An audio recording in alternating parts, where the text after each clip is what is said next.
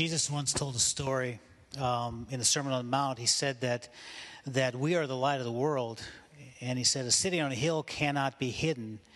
And he goes on, he says, neither does a man hide his light under a bowl, but he puts it on a lampstand, and he makes so there's light for the whole room.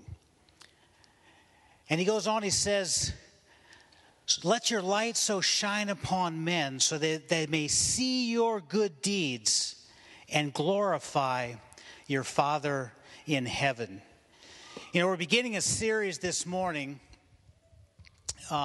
entitled Generosity, Illuminating the Gospel. You know, when you notice, whenever light comes into a dark room, darkness has to go away. Because darkness cannot be where there is light. And as believers, we are called to shed light, to illuminate the gospel. And Jesus said here in the Sermon on the Mount that men may see our good deeds. And our good deeds, I think, are our generosity. And the series is entitled Generosity, Illuminating the Gospel. In the Hebrew language, when you go in the Old Testament and you see that word generous or generosity, like in Proverbs it says, a generous man will prosper. Well, that word generous means to saturate with water or to give to overflowing. And so it gives the idea here, water is a source of life. And so it gives the idea here that generosity brings life. And when you look in the Greek, in the New Testament, this word generous that we're looking at, it means ready to distribute. It has to do with availability, where things and time and talents and treasures are at our fingertips, just ready to give away. To give to the right person at the right time so that we can be a blessing. And in the process, we illuminate the gospel. We show people who Jesus is through our generosity. And this morning, I want to introduce you to a group of people that were very generous. If you would, turn with me to 2 Corinthians chapter 8. And the group of people that I want to introduce to you to is the Macedonian church. And just a little bit of background to this text. This is 2 Corinthians. This is Paul's second letter to the church at Corinth. And when Paul had been there earlier in 1 Corinthians chapter 16, he says, now about this collection for God's people, do what I told the Galatian churches to do on the first day of the week. Each one of you should set aside a sum of money in keeping with your income, saving it up so that when I come, no collections will have to be made. In other words, Paul said, look, get your weekly offering, bring them to the church, and then when I come, it will be prepared for me. And so this letter in 2 Corinthians is a reminder to them that he's coming. So he sends this letter ahead. And the money that was being received was for the church in Jerusalem that was struggling, that had come on hard times. So what he's saying, he hopes that when he arrives, it will be prepared. And he uses the example of the Macedonian church to encourage the Corinthians to be generous. And this is what he says in 2 Corinthians chapter 8, verse 1. He says, and now, brothers, we want you to know about the grace that God has given the Macedonian churches. Out of their most severe trial, their overflowing joy, their extreme poverty welled up in rich generosity. For I testify that they gave as much as they were able, and even beyond their ability, entirely on their own. They urgently pleaded with us for the privilege of sharing in this service to the saints, and they did not do as we expected, but they gave themselves first to the Lord and then to us in keeping with God's will. So the first thing that Paul is wanting to make sure in verse 1 is look, he's not trying to glorify the Macedonian church or to illuminate the Macedonian church. He says it's by the grace that God has given them. So he's shedding light on God, saying, look, God has given the Macedonian churches this ability and this desire to give. God has empowered them to give. It's not them on their own, but it is through being empowered through the grace of God that they were able to be generous. So he makes sure that he doesn't illuminate the Macedonians, but that he illuminates our Heavenly Father. Then he talks about their generosity as being, it was sacrificial giving here. You know, they didn't just give because they had plenty, but he says that it was out of their, and this verse has so many highs and lows in it. It says that out of their severe trials, their overflowing joy, their extreme poverty welled up this rich generosity. Now, how incredible is that? That although they were extremely poor, they were living in poverty, yet despite that, they were overflowing with joy. You know, they were suffering the most severe trials. And yet here these people had this intense desire to bless someone else, to be generous. And so their giving was very sacrificial. In fact, Paul said they were begging us to give. They were begging to be generous. And yet they were dirt poor and they were going through some hard things. So giving, their giving, these Macedonians, was very sacrificial. But he goes on, he says, but their generosity followed their commitment to the Lord. Notice that he says, they did not do as we expected, but they gave themselves first to the Lord. First and foremost, they committed themselves to the Lord, and then to us, and then to the church, in keeping with God's will. So they were able to give sacrificially, to be generous, because they had given themselves first to the Lord. You see, because when I give myself to the Lord, when we give ourselves to the Lord, then giving Him our stuff isn't a problem. In fact, when I give myself to the Lord, then I recognize that everything that I have, all my stuff, is really His. But I have to first give myself, like the Macedonians, I have to give myself to the Lord. I have to give my plans. I have to give all of my hopes and dreams and everything. I give to Him. I commit to Him. You see, it is impossible for us to love God and ignore the needs of other people. It's impossible for me to love God and not be generous and live my life with an open hand to help those in need. You know, Jesus, when we think of His life, He's the example that we follow, and He gave Himself. He gave all of Himself. He gave sacrificially. And so when I look at Him, how can I do any less than give all of myself to the Lord? Now, if you notice, it goes on, Paul is very conscientious. He avoids commanding these people to give.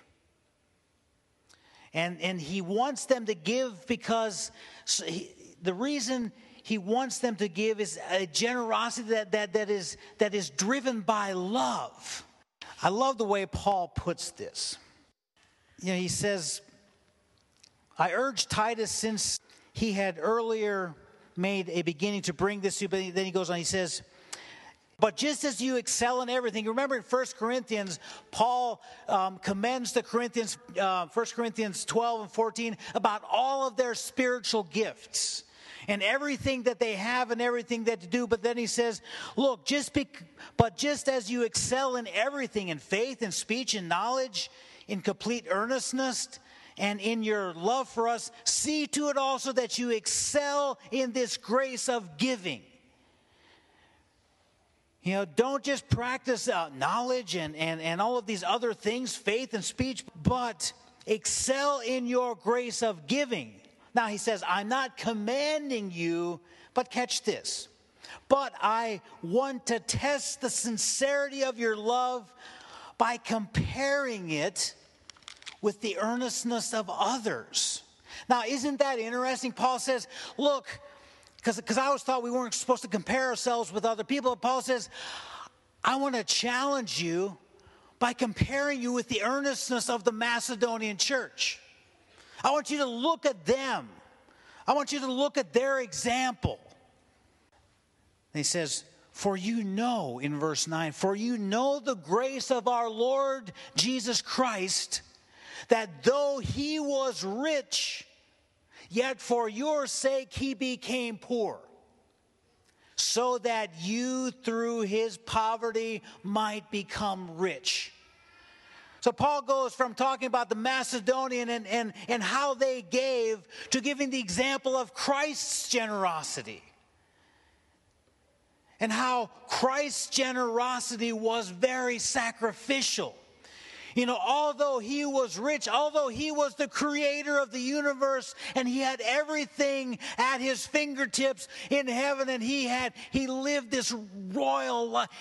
Everything was perfect where he was at. And yet for our sake, it says, he came and he made himself poor. Why? For us. He was rich in every way. He had it all. And yet he was willing to sacrifice everything for our sake. He sacrificed everything, including his life, for me. And so how can I do any less than what Jesus did? He is the example of our need to be generous. In 2 Corinthians 5:14, he says, for Christ's love compels us. Now let me ask, does Christ's love for you and what he did for you compel you to be generous? To live a life that is open-handed, that desires to serve other people? Does his love compel me to be generous?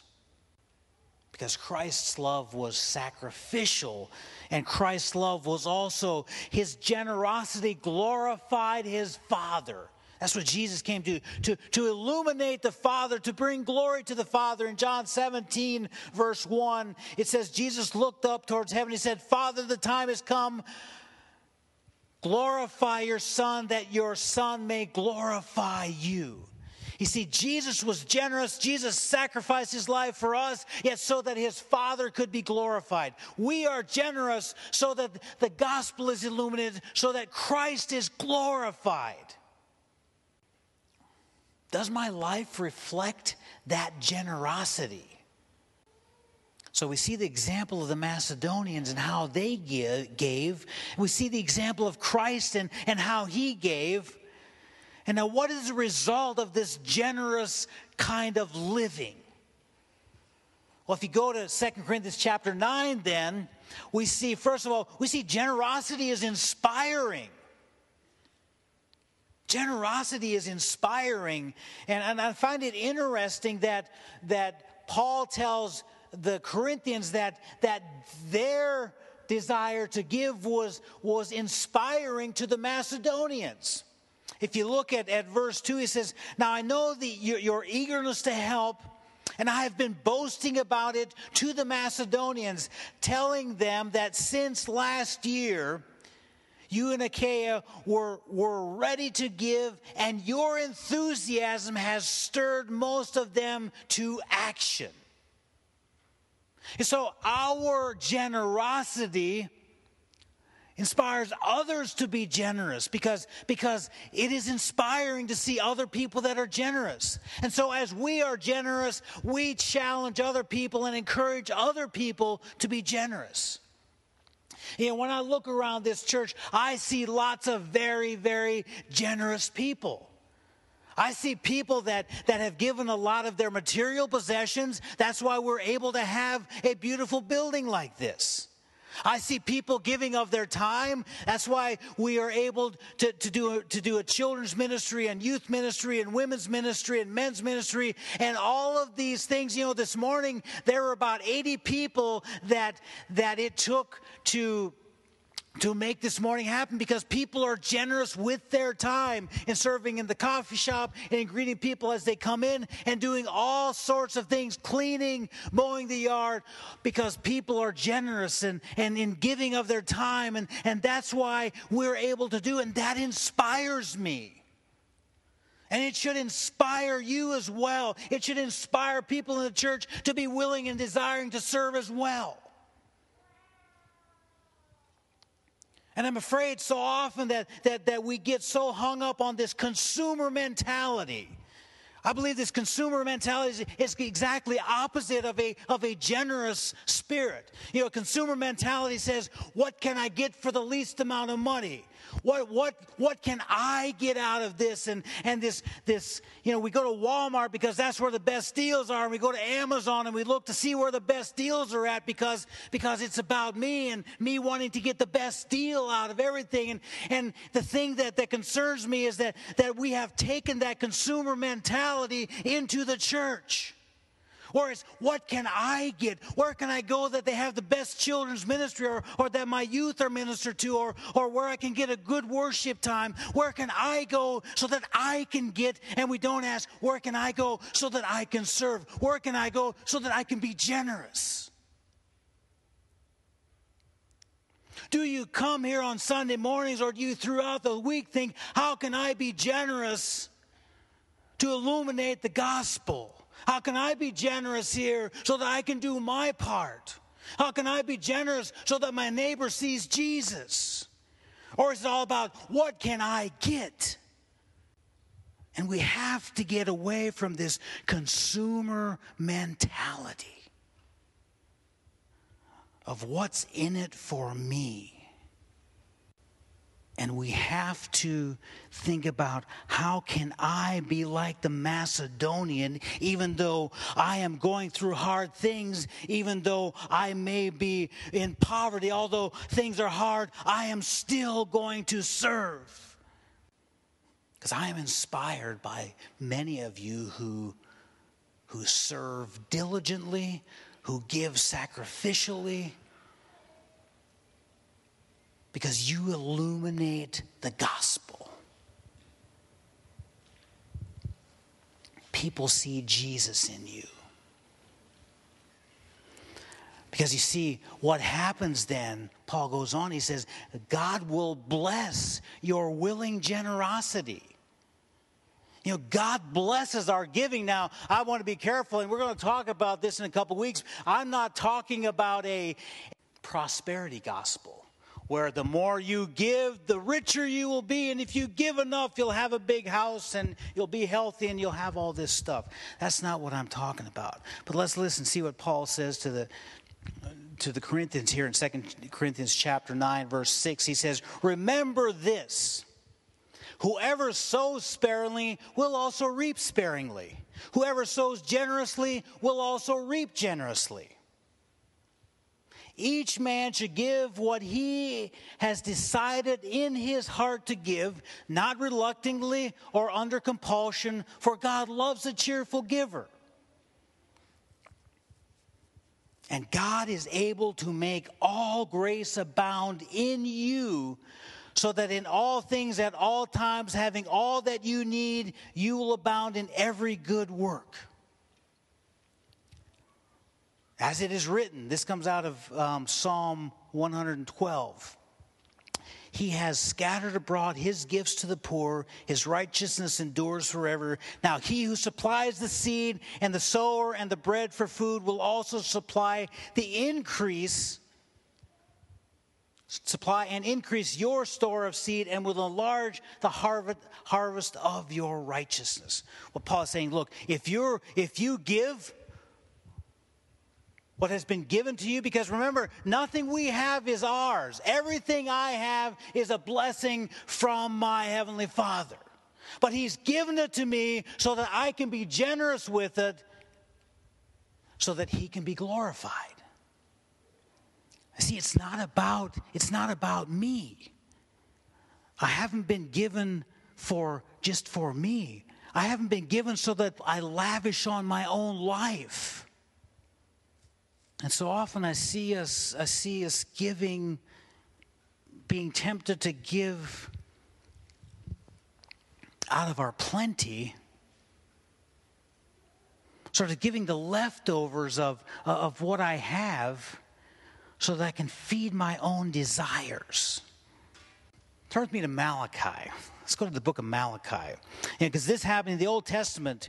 This happened, and Malachi gives this blistering rebuke because the people weren't willing to give their best to the Lord. In Malachi chapter 1, Malachi says, "How I wish you would shut the temple doors so that these worthless sacrifices could not be offered. I am not pleased with you, says the Lord of heaven's armies, and I will not accept your offerings." And we'll find out a little bit why He doesn't accept their offerings. "But my name is honored by people of other nations from morning until night. All around the world they offer sweet incense and pure offering in honor of my name. For my name is great among the nations, says the Lord of heaven's armies." This is in the New Living. "But you dishonor my name with your actions. By bringing contemptible food, you are saying it's all right to defile the Lord's table. You say it's too hard to serve the Lord, and you turn up your noses at my command, says the Lord of heaven's armies. Think of it.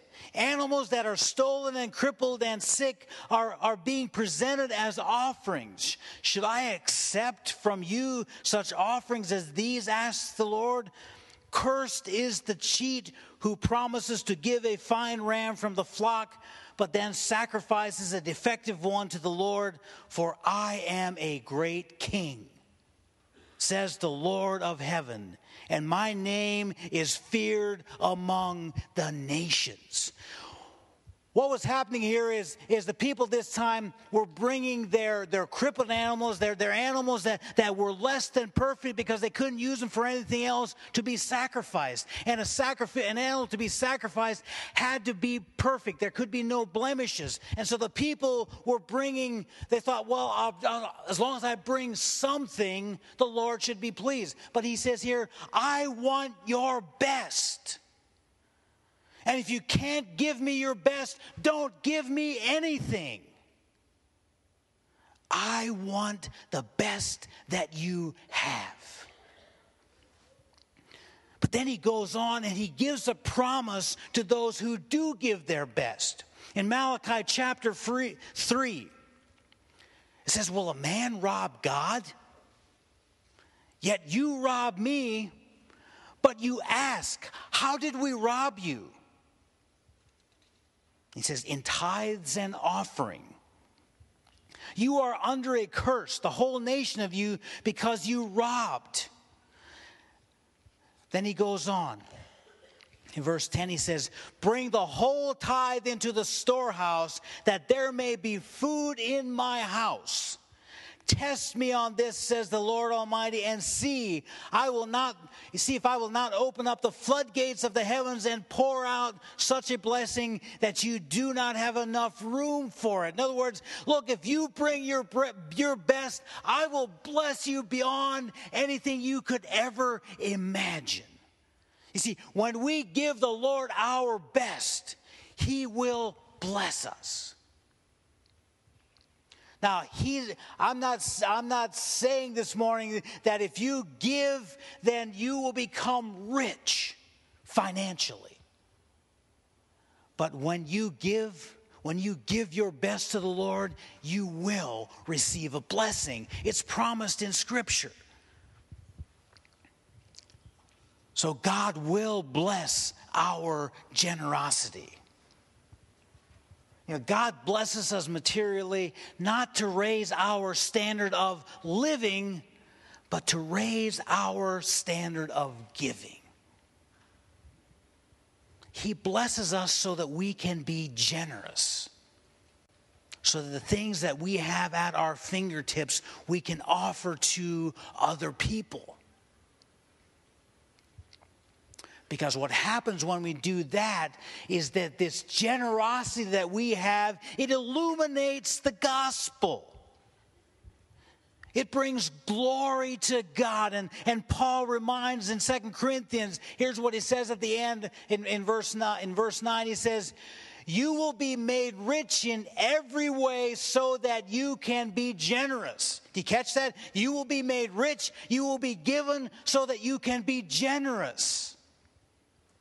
In every occasion. And through us, your generosity will result in thanksgiving to God. This service that you perform is not only supplying the needs of God's people, but it is also overflowing in many expressions of thanks to God. Because of the services by which you have proved yourselves, men will praise God for the obedience that accompanies your confession of faith in the gospel of Christ, and for your generosity in sharing with them in every way. Do you catch those three things that he says? When you are generous, it says our good deeds will shed light on the gospel, and people will praise our Father in heaven. It results in thanksgiving to God. When we illuminate the gospel through our generosity, it results in thanksgiving to God. He is glorified. It results in expressions of thanks to God. And then he says, men will praise God for the obedience that accompanies your confession of the gospel of Christ. Men will praise God because we are generous. That's illuminating the gospel. And that's what I want us to do, to illuminate the gospel through our generosity. You know, this morning we sang, one of the first songs was, "Take my life and let it be, all for you and for your glory." Now, that's an easy song for us to sing, but is that the reality of my life and how I want to live my life? You know, do I live my life in such a way where I say, take my life and let it be all for you and for your glory? Am I living my life that way? You know, am I really being generous? Is my generosity, is the way I'm living my life illuminating the gospel? Is the way I live my life making Jesus famous? Because that's ultimately why we are here. To glorify Him. To make Him famous. And my prayer that throughout this series is that we would take this journey of generosity together. That we would wrestle with what it means to be generous.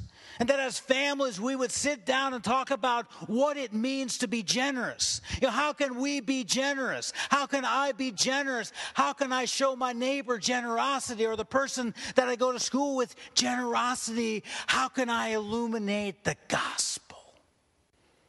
So as we go through this series, that's my prayer, is that together we could take this journey. That we could have this missional mindset of always looking to see how we can be generous. You know, something we forgot to do this morning is we have a really good 30-day generosity devotional that Everence put together. And this morning, as you're going out the doors, we'll have it at the back. We'll make so it's out there, and pick one up on the way home. This is a way that you as a family or you as an individual can every day be thinking about and be fed with ways that you can be generous. Studying this thing of generosity. And dads, I want to challenge you. You know, as you go home throughout the week, over dinner or whatever, let's talk about generosity. You know, for